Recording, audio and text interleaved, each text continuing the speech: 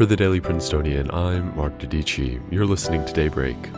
Over the weekend, President Trump continued a slightly confusing rhetorical path regarding the election, and President-elect Biden made a surprising selection for a top-level nominee. It's Monday, December 7th. On Saturday, President Trump continued to make unsupported claims that widespread voter fraud cost him the 2020 election. This time, these comments came at a campaign rally in Georgia for the two races that will decide control of the Senate. Trump delivered a confusing message in support of Kelly Loeffler and David Perdue, the two Republican incumbents, alternating between encouraging Georgians to get out and vote for them and claiming that the electoral system in the state is rigged against them. When Loeffler and Perdue took the stage to make their pitch to voters, they were met with chants of both "Stop the Steal" and "Fight for Trump." The president also lashed out at Brian Kemp, Georgia's pro-Trump Republican governor, calling for him to force an audit of absentee ballot signatures despite the fact that it is not within his powers to do so. Trump reportedly called Kemp on Saturday morning, asking him to urge Georgia state legislators to overturn the popular vote in the state and send pro-Trump electors to the Electoral College.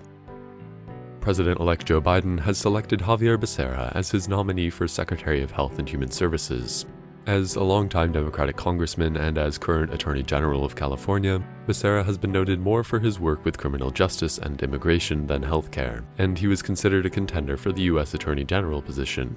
However, he has also been a staunch defender of the Affordable Care Act and led its legal defense on behalf of 20 states against Republican attorneys general trying to dismantle it. If confirmed, he will be tasked with leading the department's COVID-19 response as the pandemic's toll continues to rise.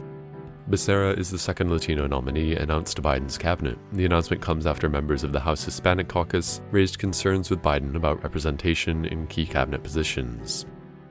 In other headlines, the UK plans to administer a COVID-19 vaccine to the first members of the public this week. It recently became the first Western country to approve the shot developed by Pfizer. Nursing home residents, healthcare workers, and people over the age of 80 are slated to receive the vaccination first. Negotiations on a trade deal between the UK and the European Union have resumed, with both sides expressing optimism that a deal can be reached before a December 31st deadline.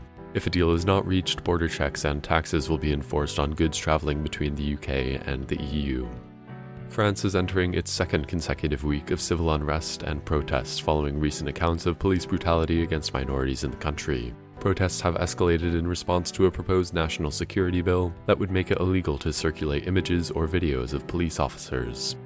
On Sunday, Trump's efforts to overturn the 2020 presidential election took another hit, this time not in the courts, but when it was announced that Rudy Giuliani, Trump's personal lawyer and head of his legal team challenging the results of the election, tested positive for COVID-19. Giuliani is just the latest of the president's inner circle to test positive for the virus in the weeks before and after the election.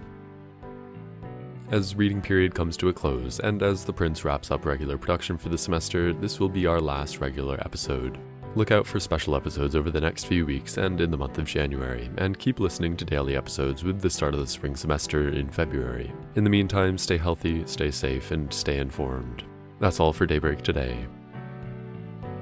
Today's episode was written by Eli Costa, Jack Anderson, and David Milewski, and produced under the 144th Managing Board of the Prince. Our theme was composed by Ed Horan, class of 22. For the Daily Princetonian, I'm Mark Dedici. Have a wonderful day.